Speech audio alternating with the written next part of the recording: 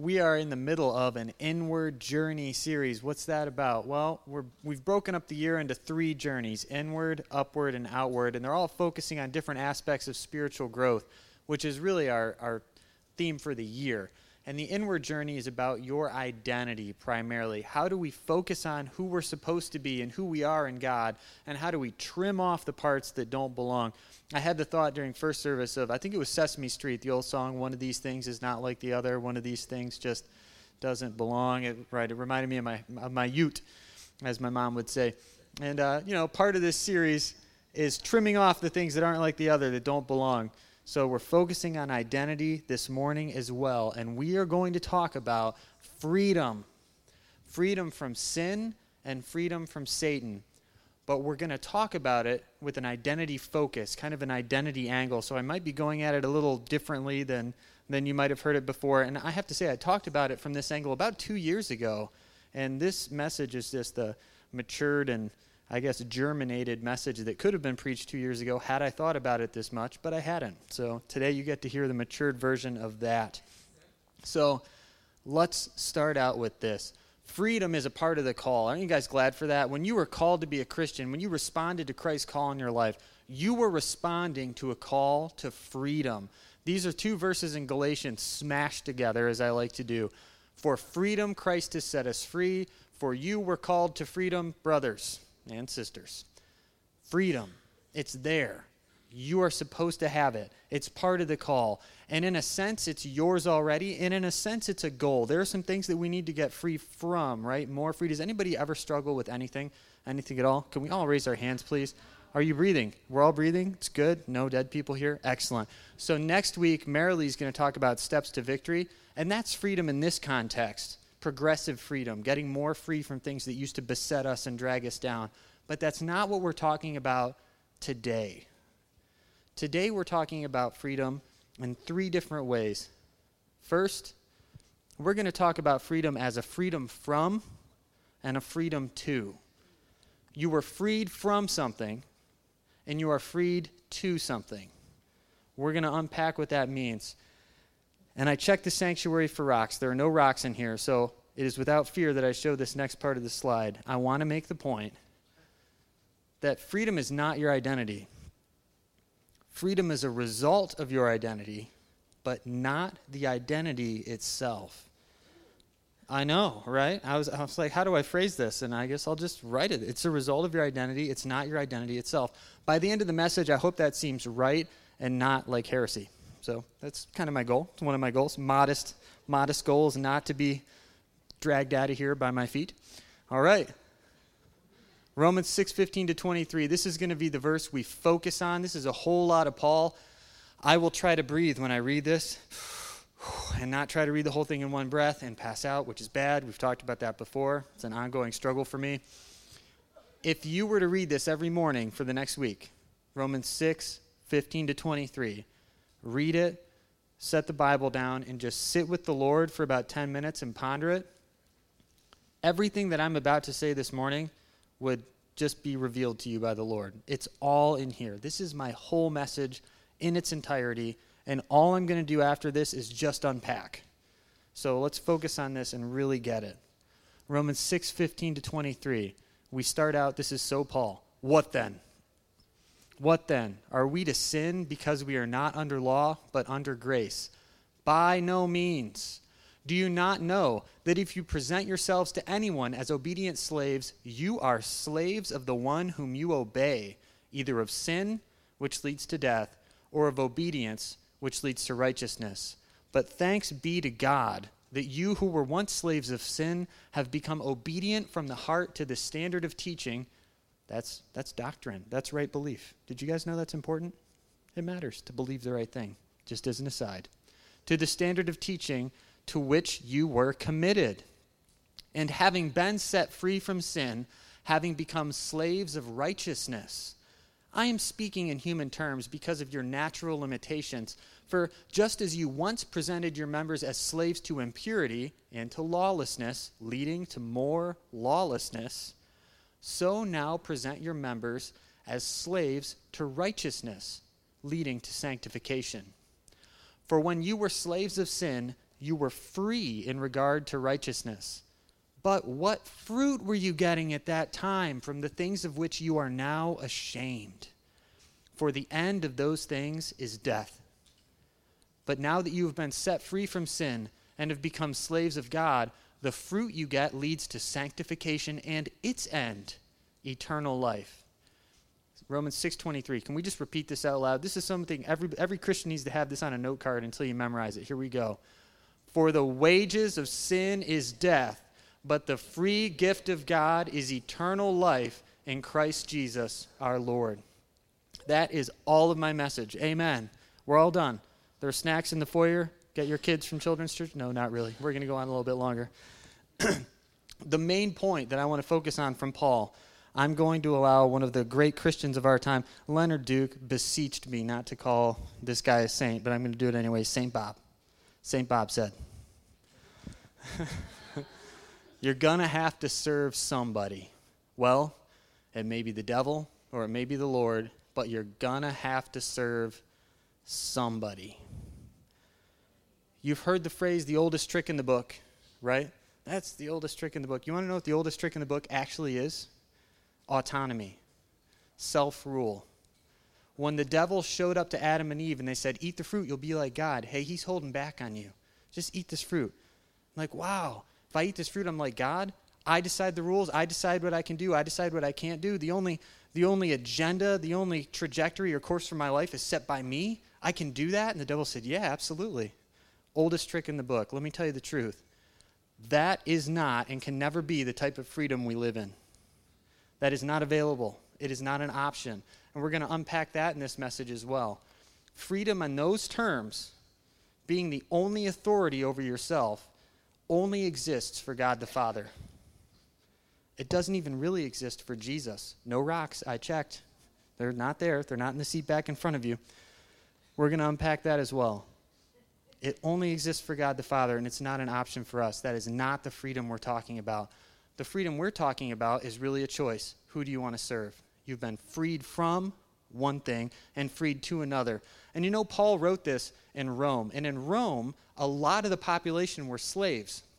And don't think about Cinderella and rags, scrubbing the floor. You could have a really good job and still be a slave. You could be a physician and be a slave. You could be a scribe or a lawyer type and be a slave. Thousands and thousands of people in Rome knew what it was like to be under a master and to serve in a house. And so I'm going to compare and contrast two houses this morning. The house of the devil, or sin, as Paul calls it, and the house of the Lord. Does that sound interesting? Let's do it. Let's talk about what we've been freed from first. Let's talk about the house of sin.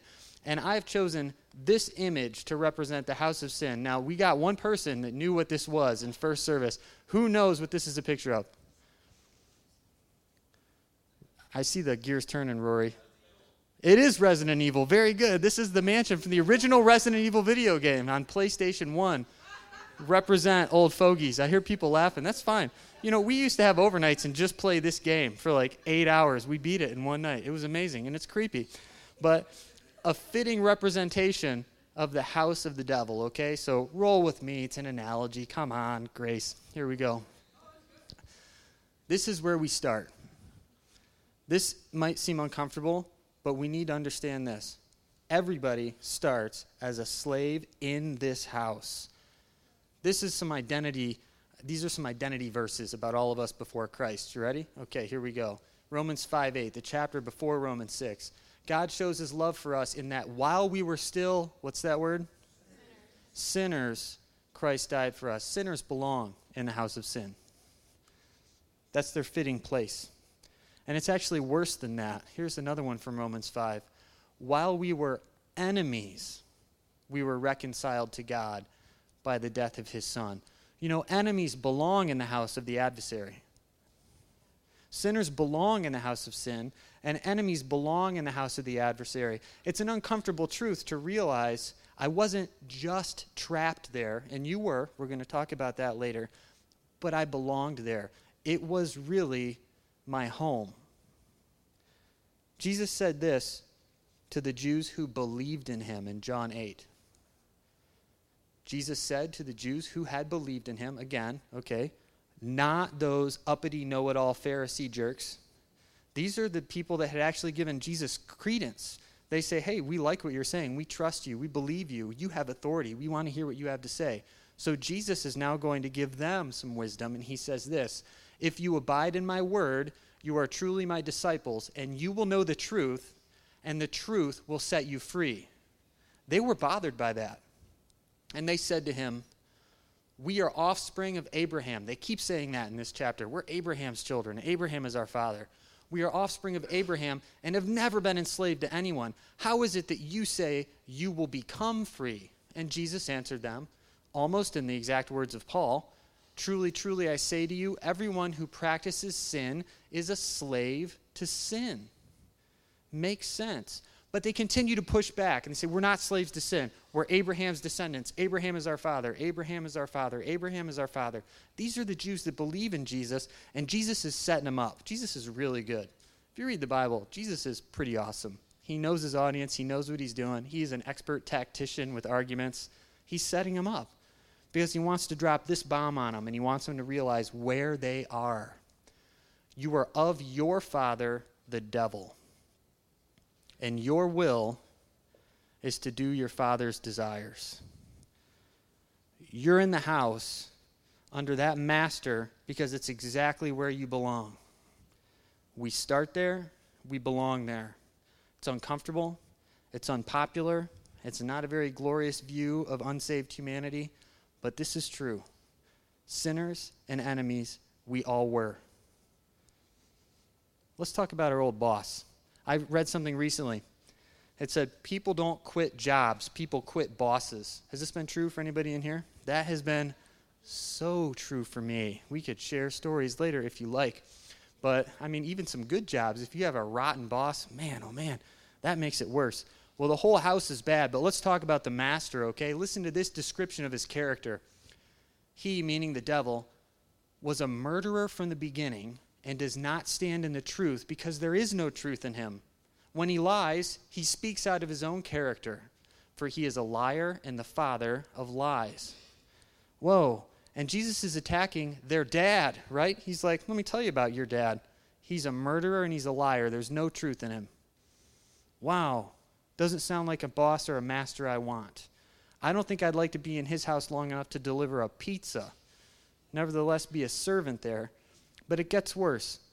In Revelation chapter 12, we see what most people think is a heavenly view of the Christmas story. And it talks about the war going on in heaven, about how furious the devil was that the Messiah was coming into the world. And it gives this description of the devil in Revelation 12.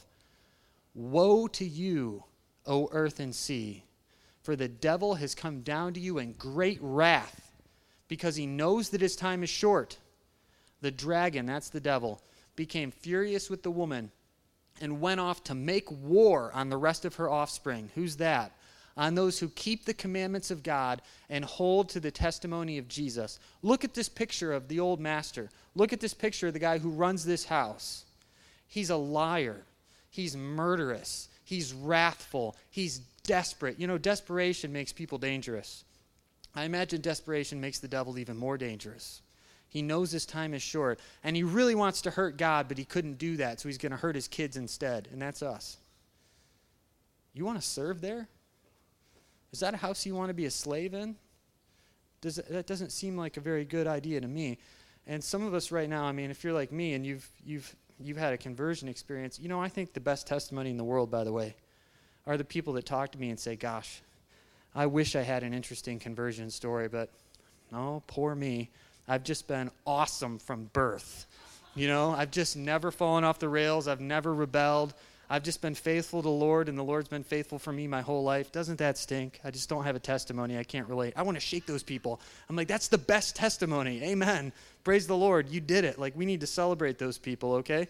And if the church has ever made you feel like, if that's you, that you're second rate because you didn't wreck your life at some point, I apologize. Hey, I wish I'd done it like you, okay? Trust me.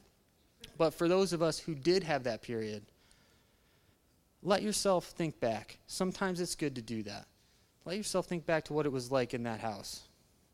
Remember, It was bad. It was bad. Here are some of the expectations if you're serving in that house. As some of us remember, you were expected to do shameful things and to feel ashamed. You were expected to degrade yourself and to encourage others to degrade themselves. You were expected to be utterly foolish and to think you were wise. Expect to be neglected, expect to be abused, expect to be hurt, and expect to be used if you're in this house. You can expect only to spiral downward into increasing sinfulness. Expect to grow less and less able to feel the sting of conscience, even as things get worse. And you can expect to slowly but surely take on the attributes and the character of your master if you hang out there long enough. And it gets worse than that because there's an ultimate end that Romans 6:23 tells us about for these people. At the end of the day, you get paid. And this is the worst part. Because what are the wages of living in this house? The wages of sin is death. Death and judgment. This is bleak, it's sick, it's twisted, and depending on where you were before Jesus or even what's in your history right now, some of you, this is not a joke. You might be feeling really uncomfortable. The butterflies are starting. Hey, you know what? We just need to acknowledge that some of us were abused and some of us were abusers, okay? Some of us have done horrible things that when we think back, we can't believe that was actually us. And some of us have had horrible things done to us. And when we look back, we wish that wasn't our life either. But that's reality. This house is ugly. It's bad. And most people have a moment of clarity.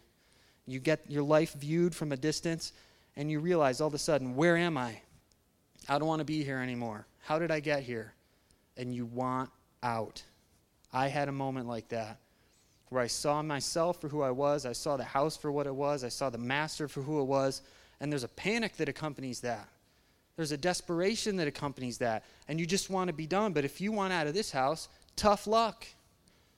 Because the devil's desperate, and he's sick, and he's angry, and he's insecure, and the door is locked, and you are trapped. There is no exit. There is no egress. You can't get out. And he's not letting anybody in. You're stuck. Don't raise your hand. But who has felt stuck in old patterns, old ways of life, old habits? Amen. Come on, man. Yeah, raise that hand. Do it. You feel stuck. All right, then. No, I applaud that courage. Because you realize this is hopeless. Because the enemy is stronger than I am. And nobody's coming in here to get me. Except this one guy who talked about his job description like this. He said, no one can enter the strong man's house and plunder his goods unless he first binds the strong man. How do you bind a strong man? Well, you kick his butt first and you tie him up. Binds the strong man, and then indeed he may plunder his house. Jesus is telling this story because they're like, who do you think you are, healing these people and casting out demons? And he's like, I'm the guy that came to kick the devil's butt and tie him up and plunder his house. What is he plundering? What's he taking? Us. Us. We had no hope of getting out. We needed Jesus to kick in the door. And if you've been feeling that sick weight of remembrance of the situation you used to be in and what your life used to be, oh man, oh man, oh man. The kind of Jesus you needed is not this one. Because what the heck is that? Oh my goodness. What is that in his hand? Is that supposed to be like the weapon that he uses to fight off the wolves and the bears? Like he could snap that with his thumb. Look at the look on his face. Like, that's not the guy, guys. Look, this is not Jesus, right? This is just an artistic representation of Jesus that I happen to dislike very much. And I'm not going to mince any words with you. And you know what else I hate about this picture? Look at that lamb.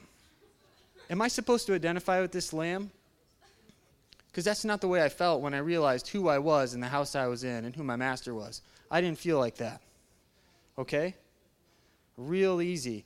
That's not me. That's not the Jesus I needed. And I don't think he could win with that stick. All right? Now, the next slide I'm going to show you is not a joke. I got some chuckles first service. But permit me, if you will, to show you a slide that I think more accurately captures the heart of the strong man binding Jesus that plunders the house of the devil. I don't like Hollywood. I don't own a TV currently. I don't like blockbusters. I don't like going to see movies. I don't like swearing. And I don't like graphic violence. That said, there's a movie that I own and that I will endorse, put the kids to bed if you watch it, because I think they accidentally captured the furious heart of God better than anything else I've ever seen. And I think it was a complete accident, but when I watch this movie, I cry because I think that's God. That's the one that saved me. That's him right there. And this is a still frame from that movie. If you have never watched Terminator 2, looking for the heart of God, all right, now I'm saying it. I can't believe I am. Don't let your kids watch it. The F word's all over the movie. I'm not making any apologies for that, okay? Just real.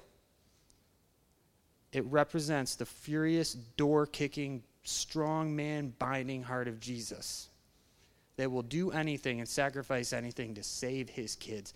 And that punk delinquent in the background there that thought he knew everything until he realized what the situation really was and who he really was and what he really needed, I feel more like him than that sheep. And you know, I'm so glad that that shotgun represents more accurately the disposition and the armaments of my Lord than some thin little Twizzler stick. Because that represents more the Jesus I needed to get free from what we've been free from. Can we get an amen? Amen. You've been set free from the house of the devil by the only one that could do it, God himself. He kicked in the door and he saved you. And when he saved you, just like he cast the demons out of the man when he crosses the Sea of Galilee and he comes out of the tombs and he just says, get out of here, and the demons leave and he's in his right mind. That guy wanted to go with Jesus, didn't he? You remember that? He said, hey, let me come with you. This should be all of our hearts. Because Jesus doesn't just rescue us and sit us on the curb and say, didn't that stink? Well, take it easy, and then rides off on his Harley to keep the metaphor. No way. He sets you free and then he brings you. Where do you think he brings you? Him, to his house. We are set free too. We have a freedom to serve God. This wasn't available before. Stop thinking of this as an obligation. This is a thing that you were not able to do before you were free from. But now that you're free from, you're free to serve God. This is what I've chosen to represent God's house. And do you know why I picked that? Because I didn't like the picture of Downton Abbey that I had at first. And I decided to change it. But this works just as well. Let's cross this bridge right now. This is a chunk of Romans 6. I've compressed it. I like to do that. I am a shameless compressor because I told you where it is. You can go read the whole chapter if you want. If you present yourselves to anyone as obedient, let's just say slaves. If you present yourselves to anyone as obedient, you are of the one to whom you obey. Having been set free from sin, have become of righteousness. So now present your members as to righteousness, leading to sanctification. You have been set free from sin and have become of God. Isn't that cheerful? Look at that. Slaves everywhere. It is all over that passage. Slaves, slaves, slaves. Some biblical translators will translate this servants because they feel like it softens the blow. I also think it does soften the blow, but it kind of misses it. Because if you get the Blue Letter Bible app, which I plug every time I speak, and everybody should get it, so you can be a fake Greek scholar just like me. Slaves actually means to make a slave of, to reduce to bondage, metaphorically, to give myself wholly to one's needs and service, and to make myself a bondman to him. It means you become a slave. We can say servant if you like. You're a servant in the house of God. And these are the only two options. Dylan was right. You got to serve somebody. It can be the devil or it can be the Lord. Good news, you weren't free to serve God when you were in bondage to the devil, but you're free from that, so you're free to this. Here comes the backlash. Well, Anthony, I'm not a slave, and I refuse to think of myself that way because I'm a son. I'm a son or a daughter of God, and I'm not a slave. You know, I got to tell you, that was exactly my thought. I was in my undergrad, and we had a professor who was he was also a Baptist preacher, and I was raised Baptist. So he's hammering this home, man. Slaves, we're slaves. The number one word used to describe followers of Christ is slaves, and he wrote out the Greek word on the board, and man, I push back hard and immediately, because I'm like, no, we're sons and daughters, we're redeemed. And he took me to school. So I'm going to share that lesson with you. Do you guys want to be sons and daughters? It's okay to say amen. It's not a trick. Amen.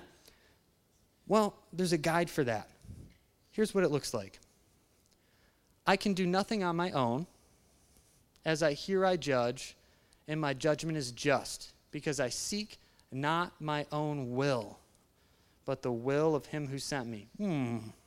It's a little ambiguous maybe, but it seems like whoever said this, I wonder who it was, isn't doing anything on his own, and he seeks someone else's will. That sounds like he is a boss. It sounds kind of like servitude. Here's another quote. I can do nothing on my own authority. Oh, gee, it's a little clearer, but I speak just as the Father taught me. Nothing on my own authority. Man, it sounds like somebody who's operating under someone else's authority, doesn't it? Like maybe a servant. Here's an even more explicit one. The Son of Man came not to be served, but to serve and to give his life as a ransom for many. This is the capital T, capital S, the Son, telling us what it looks like to live as a son. And it looks like service. To say that you're a servant of God does not mean that you're not a son or daughter of God. To the contrary, it means you're fulfilling what it looks like to live life as a son or a daughter of God. This is the only option we have. Do you want to be free? Who wants some freedom? And it's okay to think of the things in your life that you want to be free from. That's cool. Do you want that? Do you want to live free? This is the way to get it. In Jesus, we have freedom too. Freedom to serve God as Jesus himself did. Because paradoxically, true freedom is only available if we take on the identity of a servant. Remember I said freedom isn't your identity, it's a result of it? Here's the identity. We're sons and daughters and servants of God. And true freedom is found only in that. Here's another command from Paul. In your relationships with one another, have the same mindset as Christ Jesus, who, being in very nature God, did not consider equality with God something to be used to his own advantage. Huge. But rather, he made himself nothing by taking the very nature of a servant. This is where freedom is. This is what it looks like to live life as a son or a daughter of God. Amen. Amen. Good news. This house has some expectations too, but they're not the expectations like the old house. In the old house, you didn't have a choice. It was bondage. You were expected to do terrible things. But you know what? We've been freed from that and freed to this. So let's read this list and let's say free to. In God's house, you are free to act with honor and integrity. These options were not available before. None of them. Everything on this list is new. You are free to be a part of an encouraging community. You are free to learn to recognize and live out true wisdom. You are free to be cared for, free to be healed, free to be coached, and free to be corrected. Pause. Why do we dislike correction? Why do we dislike leadership? Do you think the devil was going to take the time and the energy to correct you to make you better? We are free to be corrected only in the house of God because only good parents will get down in the trenches with their kids. Only good leaders will get down in the trenches and get their hands dirty trying to bring people up. Let's change the way we think of that. We're free to be corrected because God cares about how we're formed and how we're maturing. We're free to soar upward into increasing righteousness. We're free to grow more and more able to hear God's voice. And we are free, and you will, in fact, slowly but surely take on the attributes of your Father. It's going to happen when you hang out in his house. And it's sweet, and it's awesome. And when you look back, sometimes a month ago, but, sometimes a year or two ago, and you think, wow, I'm different, and I like me better now. Then, actually, interestingly, if you think about what you'll be like in 2 years and what you might think of yourself now, that can be kind of weird. So just enjoy where you're at. Hang out in God's house. And at the end of it, I got to tell you, you don't get paid. You don't get what you deserve for a life of service in the Father's house. Romans 6:23, my clicker just stopped working. The internet's down. That's cool. You know what? Switching to auxiliary mode, pulling up slides on the phone. We're all good. Sorry, guys. but you don't get paid in God's house. John Stott brought this to my attention in his commentary. Actually, I borrowed it from Mark. But you get the free gift of God. You get grace at the end of this service, and that grace is eternal life. Forget the wages. You get grace.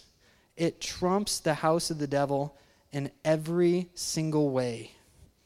I wish that I could click forward to the next slide. Yes, amen, preach. Let's talk about our new boss, shall we? As if that's not good enough. He's not just our master. This one we can proudly call Father. We can proudly call him our Father because that's what he is. And this is what the Bible says about him. When God introduces himself to Moses and says, this is what I'm like, in Exodus 34, he says, the Lord, a God merciful, gracious, slow to anger, abounding in steadfast love and faithfulness, keeping steadfast love for thousands, and that implies thousands of generations. Keeping steadfast love for thousands, forgiving iniquity and transgression and sin. Wow. This echoes through the entire Old Testament. You want to know what the character of God is like and what it's always been like? This is it. And the Old Testament people knew it. You better believe it. Read the story of Jonah. Who knows the story of Jonah? He was a punk, man. And God said, hey, Jonah, go to this pagan city full of terrible pagan people that are doing terrible, atrocious things and tell them I'm going to judge that city. And Jonah runs away. But you know why he ran away? Because he's a jerk. Because he wanted those terrible pagan people to get what they deserved. And he knew the character of God. That if they actually repented, God would forgive them. That's what happens. This is his beef with God at the end of the book of Jonah. He said, I knew this would happen. This is why I ran away. Because you're gracious and merciful, slow to anger, abounding in steadfast love. And this is for some people today, relenting from disaster. I am glad that God is a God that relents from disaster. This is the character of Jesus. And I'll tell you what, some of you astute Bible scholars may have noticed that the ellipse after sin in Exodus 34, I cut a part off. And I did that to make it flow better and fit on the slide. But it says, he also won't leave the guilty unpunished. Don't be freaked out by that. That's the door-kicking, strong-man binding part. We love that too. We need that too. This is who we get to serve. Let's end with some warnings, because I like to do that. Who's happy with this? Are you happy you're free from? Amen. You happy you're free too? Good. You know, we need to take this seriously. The devil was really insecure and desperate, and he locked us in the basement. We have it is an intimidating amount of liberty and freedom in the Christian life. God gives you so much respect, it's horrifying. So we need to take responsibility for our lives. We need to take responsibility for our service to him, okay? And here are some warnings about that. Warning 1, don't visit the old master's house. God doesn't have a closed campus. If you wanted to walk out the door and go down the street and see how things were going at the old place, that's a horrifying possibility. But it's a possibility. Don't do it. You're free from that. Paul says this in Romans 6, do not let sin reign. Don't allow sin to be your king in your mortal body so that you obey its desires.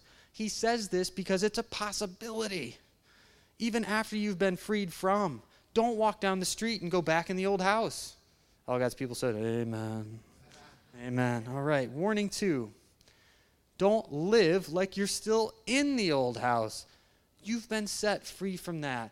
And Paul says you are slaves of the one you obey. If you're set free from that, you go to the new house and you call the old master on the phone and say, what would you do in this situation? That's crazy. Don't bring the old culture, the old mindset, the old ideology, the old directives, the old way of doing things, the old just status quo of the old place into the new place. It's not welcome. Let yourself be changed. Let yourself be renewed and transformed. Let life come in and death go out. Avoid the old habits. They are not your master anymore. Don't let them act like they are. And thirdly, it's probably better just not to leave the house.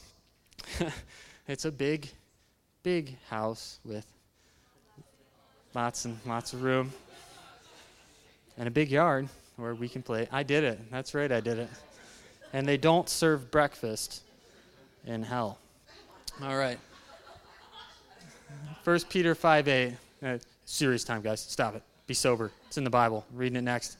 Be sober-minded. Be watchful. Your adversary, the devil, prowls around like a roaring lion, seeking someone who has strayed from the house, seeking someone to devour. Don't forget he's bigger than you. You know? I really feel like I've been talking to some people lately, and I actually feel like we're in a season right now where the devil's he's just trying what worked in the past with believers.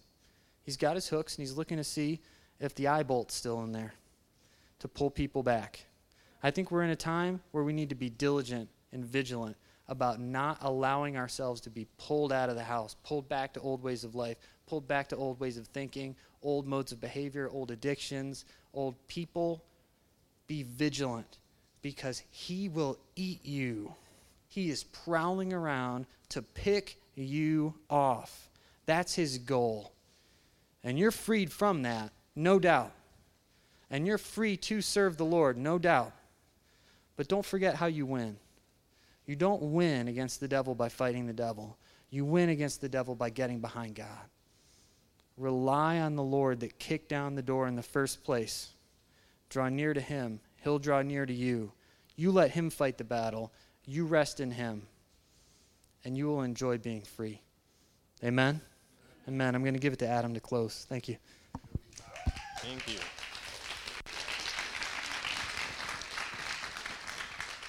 That was a good word. All right. Well, I think that if you're a living, breathing person and you saw all the attributes listed of both houses, there's one that seems much more appealing. I also think that realistically, you could have been a Christian your entire life, or you could have been a Christian since last week, but you could still feel that part of the attributes of the Resident Evil house, what do you call that? The house of sin. There we go. That sounds better.